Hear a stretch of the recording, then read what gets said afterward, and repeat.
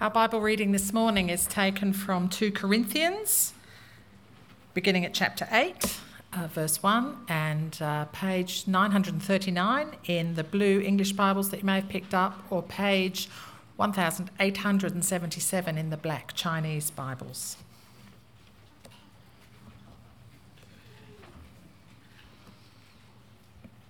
And now, brothers and sisters, we want you to know about the grace that God has given the Macedonian churches. In the midst of a very severe trial, their overflowing joy and their extreme poverty welled up in rich generosity. For I testify that they gave as much as they were able, and even beyond their ability. Entirely on their own, they urgently pleaded with us for the privilege of sharing in this service to the Lord's people. And they exceeded our expectations. They gave themselves first of all to the Lord, and then by the will of God also to us. So we urge Titus, just as he had earlier made a beginning, to bring also to completion this act of grace on your part. But since you excel in everything, in faith, in speech, in knowledge, in complete earnestness, and in the love we have kindled in you, see that you also excel in this grace of giving.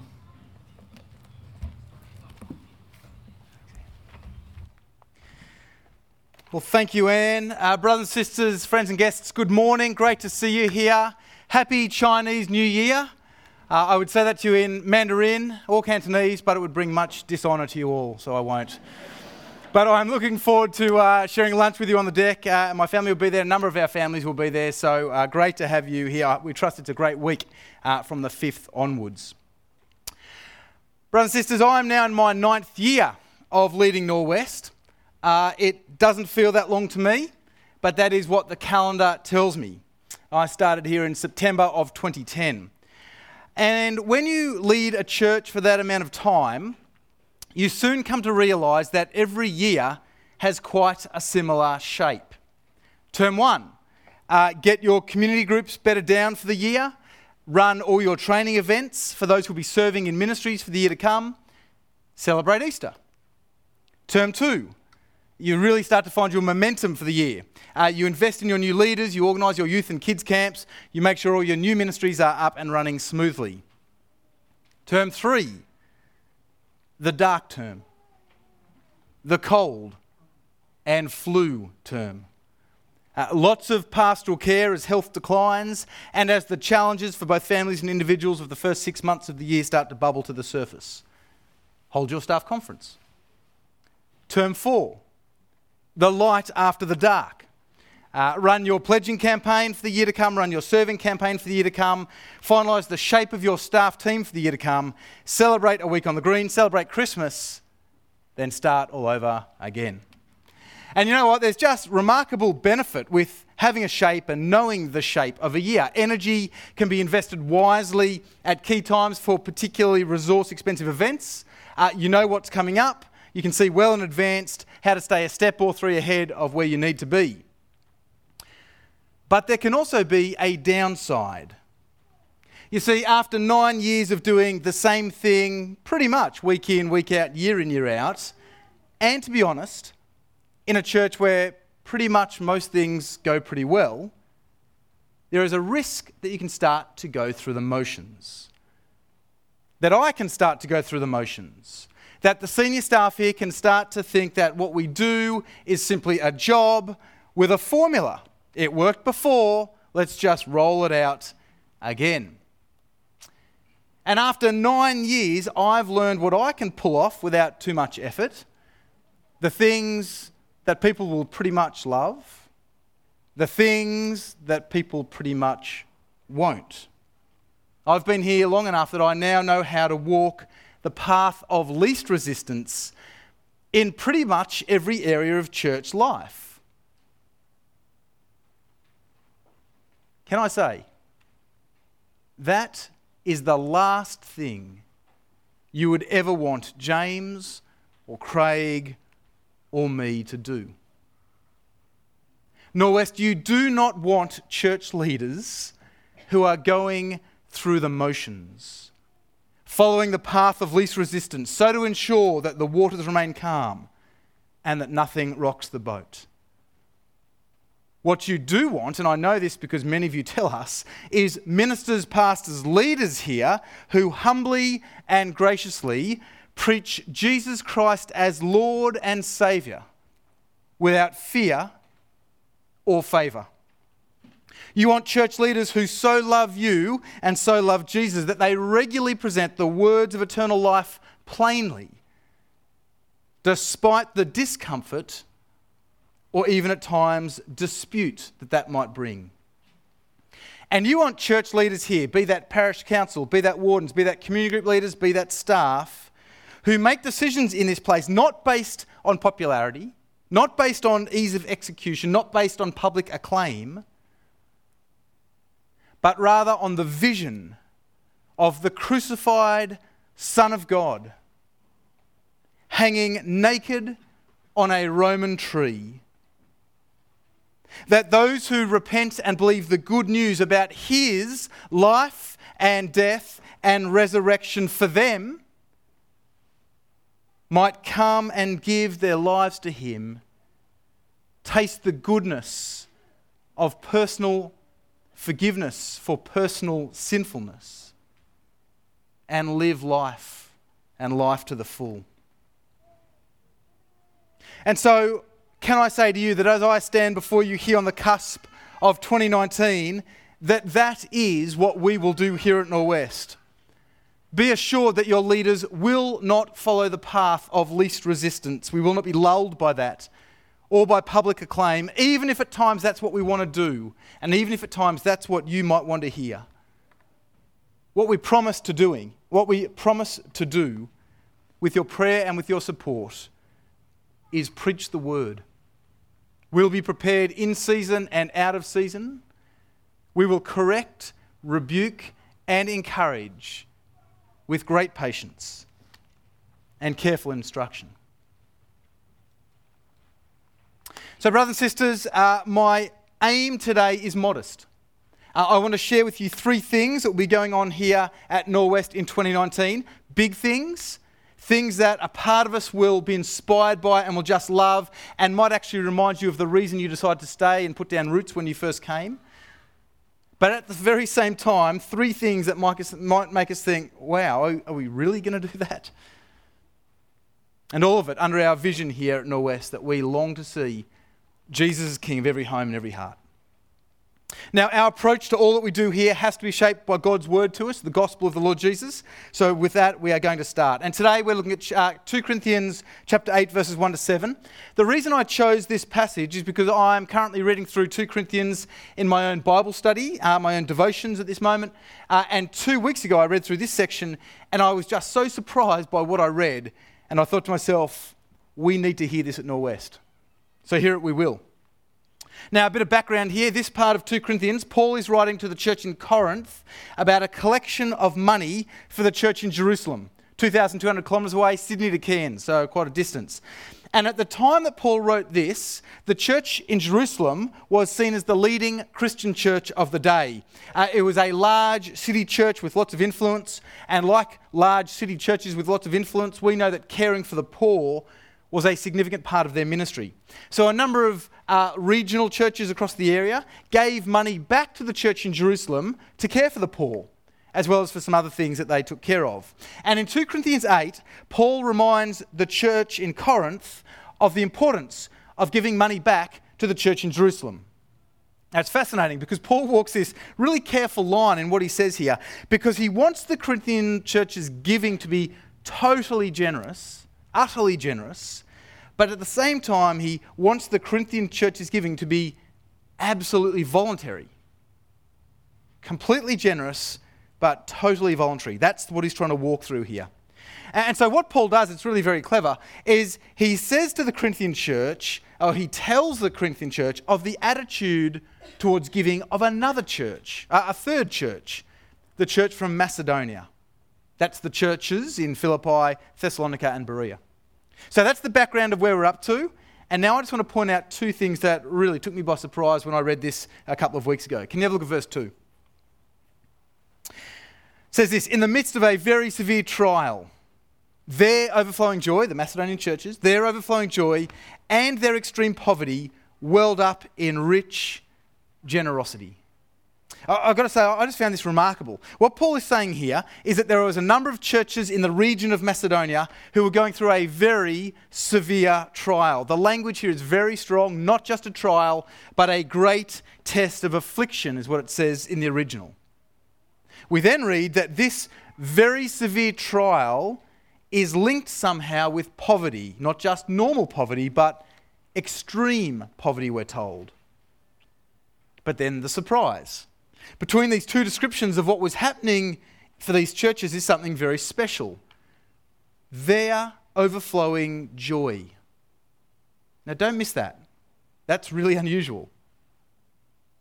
You know, when I spend time with people going through very severe trial, I don't often expect nor see overflowing joy.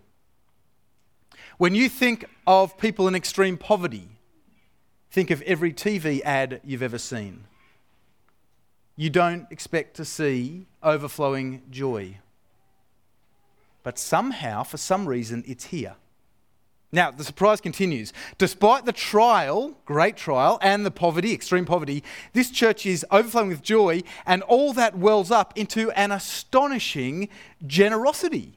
Now, what's going on here? How is it that people who are suffering, on the one hand, people who are extremely poor on the other, have this ability, this capacity to be incredibly generous? Well, we'll come back to that. Now look at verses 3 and 4, please. Paul goes on, "For I testify that they gave as much as they were able, and even beyond their ability. Entirely on their own, they urgently pleaded with us for the privilege of sharing in this service to the Lord's people." Now this is really interesting, because you can imagine Paul might have felt somewhat uncomfortable even mentioning the collection for the church in Jerusalem to the church in Macedonia. I mean, they were going through such a hard time. They were so poor. That's how we'd feel, right? You'd think, Paul, no, let's not go to them. They've got enough on their plate. That would be my natural response. But what we're told here is that the church in Macedonia urgently pleaded with us for the privilege of sharing in this service to the Lord's people. Do you see what that's saying?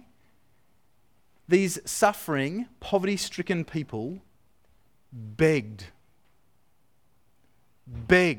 to be able to give their money to this collection 2,000 kilometres away. I have to say that this is very interesting and actually a real rebuke to me. Let me get personal for a moment. I stand up here every year, a number of times every year, and encourage you to give generously, which you do. This is a very generous church. In 2019, I'll be speaking to you later in the year about our general offertory through pledging. Around tax time, in the middle of the year, we're going to be looking to shore up our schools pastor position for the next couple of years. But also, and significantly, this year, we will have our first ever commitment series as we all consider and pray about making financial commitments to the first stage of our building project, our property redevelopment. And I want to be honest with you, whenever I stand up here and speak to you about money, I feel awkward. I know I don't look it. I've learned to pull that off. But I do. Now, to be clear, I don't feel awkward about much. But deep down, I'm still Australian, and we don't really like to talk about money, politics, sex, or religion. For the record, I'm very happy to talk about politics, sex, and religion. It's the money one I find most hard. Maybe we all do. Because let me tell you what's going on inside of me. My natural inclination, whenever I talk about this, is that I feel, come on, Pete, you've got to stand up and you've got to convince people to be generous. That's what I think. I think I need to convince God's people that you should give your money to the work of the gospel, that it's good for you to do, that's what you've been made for, that there will be an eternal investment and reward that comes from it, and so on and so forth. All true. But this passage rebukes me, and I wonder if you see why. Because this passage tells me that I should stand before you and not convince you to give money to the work of the gospel, but simply remind you what a privilege it is for you to be able to share in the work and partner in the work of the gospel by giving money to it. Now, more than that, let me double down. More than that, this passage tells me and rebukes me. It tells me that I should expect God's people here at Norwest to beg to be able to share in the privilege of giving, that they might partner in what God is doing in his world and through his church. Brothers and sisters, for the skeptics out there, I just want to say this is not spin. This is not a clever way ministers learn how to get every last dollar out of a church. It's simply called the gospel of the Lord Jesus Christ. The Macedonian church begged to be able to give, and I should expect to see it here as well. And I do. 6 months ago, I got an email from a family here at Norwest that said this: Pete, it's so exciting to hear about the progress of the building program, as the planned improvements and additions will help us reach more people with the gospel. This family gets what it's about. We will not be in a position to make a large donation to the building program, but plan to make regular ongoing donations. We would like to start this soon and wonder if there is a specific account set up for the building fund. Now, this is where it got a little embarrassing.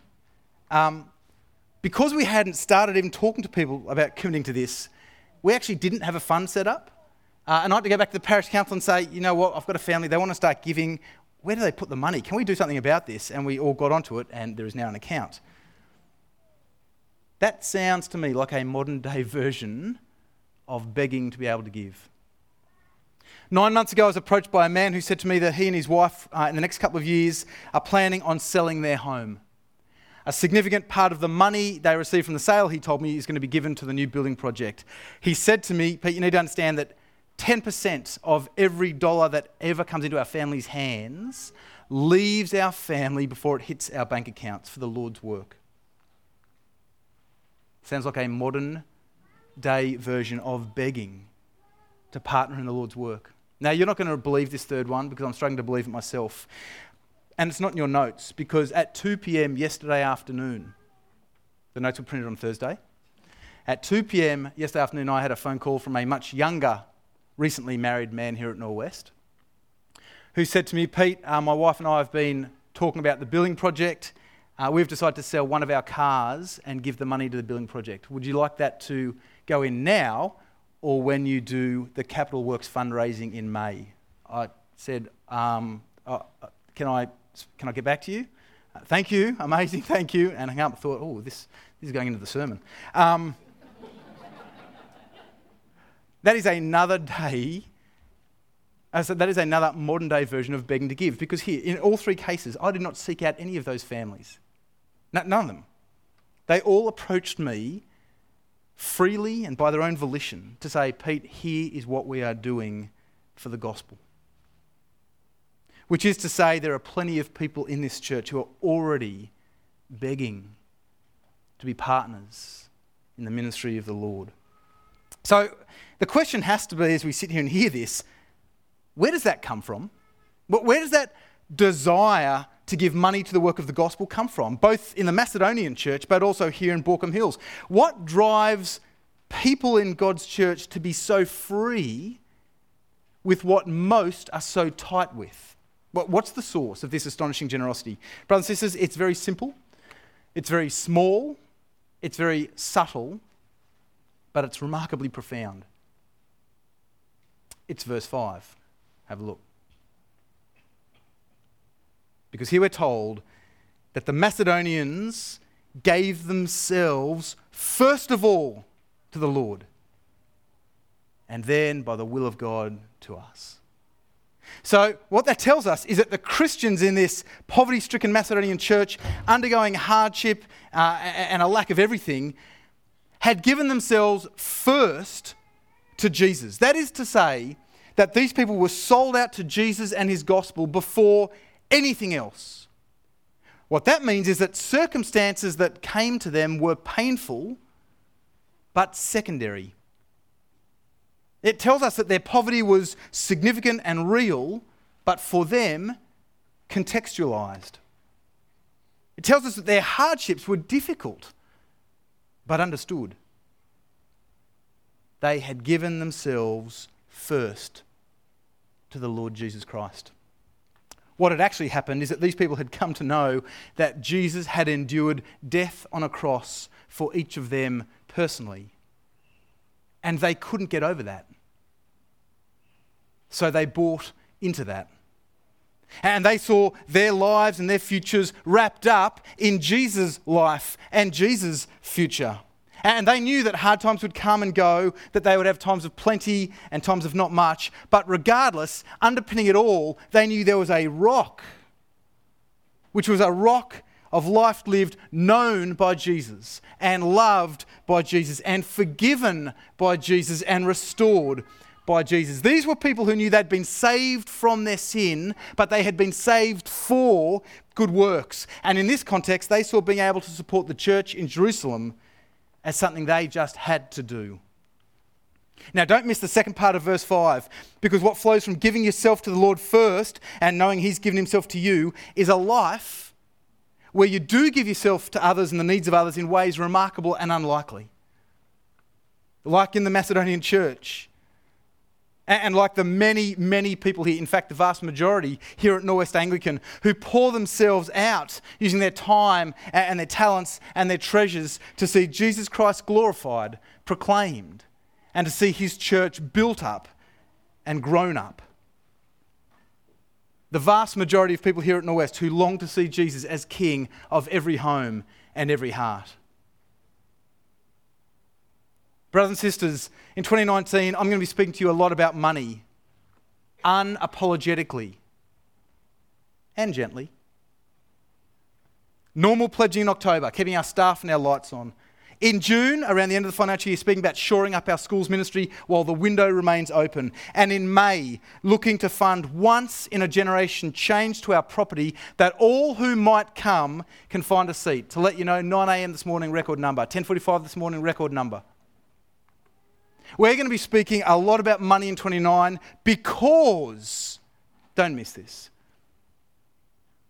because we long to see people give themselves to the Lord first. As Paul puts it in 2 Corinthians 8, or as he would put it here, because we long to see Jesus as King of every home and every heart. So brothers and sisters, 2019, 3 big things going on before us all. I think it'd be great for us to start to get our heads around them now. Here's the first. It is our building project. We've been talking about this with you for 2 years now. As we have said at every point, please know this is not about bricks and mortar. It is about Jesus being King of every home and every heart, and us having a property fit for purpose and suitable to receive all whom God keeps bringing to us. We're going to hear much more about this in the first half of the year, in the next 6 months. We are going to have another whole church meeting prior to lodging our DA with our council, and we're not far away from letting you know when that will be. We're then going to be running our commitment series for this project called Seek First His Kingdom throughout the month of May, which is going to lead into Commitment Sunday on May 26. Before that, in the months of March and April, we're going to be having our Seek First His Kingdom team visit every family in their homes in the church to present them with a booklet and a DVD of what the building project's all about, and then to talk and to pray and to listen and to dream about what God might continue to do here in 2019 and beyond. It's really very exciting. Second big area for 2019 is that Craig and James and me, the 3 ministers here, are going to have some new areas of focus for us in the way we work and the way we spend our time. You know, there was just a number of times in 2018 where the 3 of us sat down and we said to each other, we felt the busyness of leading a church like this, which we love, but we just had to keep asking ourselves, are we doing the best thing? Are we doing the right things? We asked ourselves, what burns in each of our hearts? Well, if you could only do one thing here, what would be the thing you would do for Jesus' sake? And we got some clarity in God's kindness. Came down to 3 things. You know what they are? Number 1, sharing Jesus with people who don't know Him. Number 2, helping God's people grow deeper in their love for the Lord Jesus Christ. And number 3, ensuring that everyone here, everyone, has the opportunity to serve Jesus as they are able. So, to that end, in 2019, I'm going to be putting sharing Jesus back on the table. Yes, we've done that every year I've been here through Christianity Explored 4 times a week, through our sermons and services and events and so on and so forth.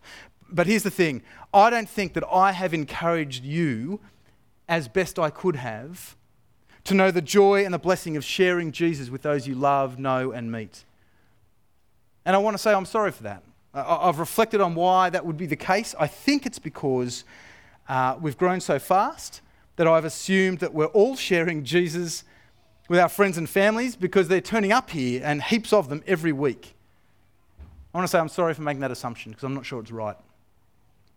So this year, we are looking to rekindle our passion and the opportunities we all have for each of us giving a reason for the hope we have in Jesus. Now, James is going to be redeveloping and rethinking the whole way we think about serving.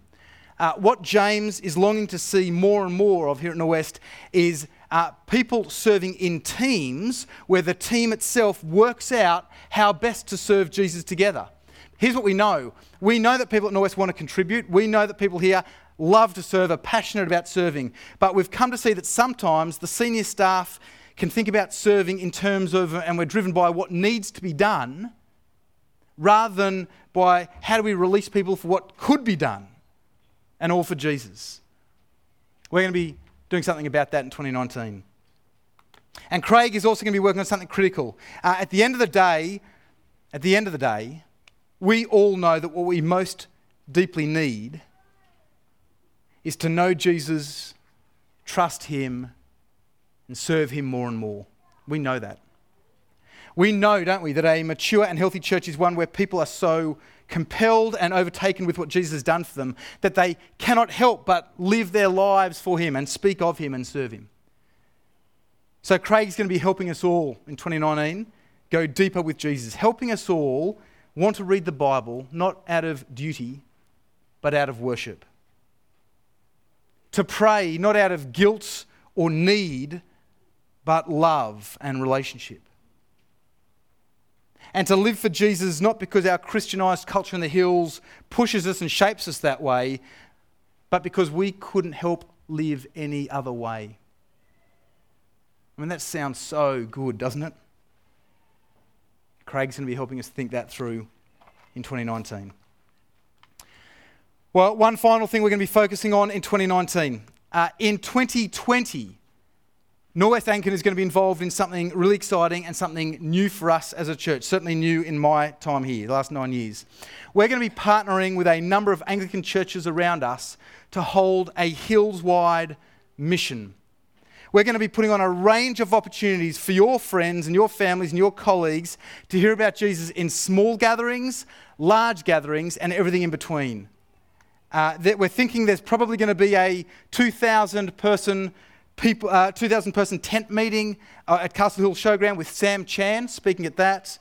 We're thinking there's going to be a whole stack of TEDx-style talks with significant Christian speakers around our area and our schools and churches. And then there's also going to be opportunities for us to speak with your sister or your brother, son or daughter, next door neighbour, in your home. From 2,000 down to 1. We've never done this before. But brothers and sisters, this is so exciting. Why? Because at Norwest Anglican, we long to see Jesus as King of every home and every heart. And in a year, 2019, where we're thinking about how we can take more seriously sharing Jesus, what an amazing opportunity in 2020 to be working towards. Now, you're going to be hearing more about this in the second half of this year. Let me finish. You know, some sermons are like a consommé, just an entree, and some sermons are like a 5-course meal. This is the latter, but we're up to chocolates, so stay with me. Can you look at how Paul finishes off speaking to the church in Corinth in verse 7, please? Have a look at verse 7. But since you excel in everything, in faith, in speech, in knowledge, in complete earnestness, and in the love we've kindled in you, see that you also excel in this grace of giving. 1045, I reckon that could have been written about Norwest Anglican. Because you need to know that such grace abounds here. It's not too much to say that we abound here in faith, in speech, in knowledge, in earnestness, and in the love that has been kindled in us. If you've been here more than 5 minutes, you've heard me say before that this church is a remarkable church. But as Paul sees fit to remind the church in Corinth of the importance to financial generosity on top of all of these other things, so do I. So Norwest, be generous in 2019 in every single way, because we long to see Jesus as King of every home and every heart around us. And my brothers and sisters, we are on the edge of the greatest adventure in the world. It's just before us. And I can't wait to get stuck into it with you all. Let us pray.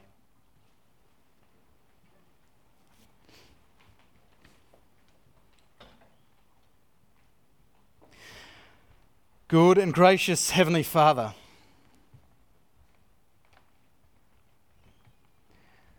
be Thou our vision, O Lord of our hearts. Naught be all else to us, save that Thou art.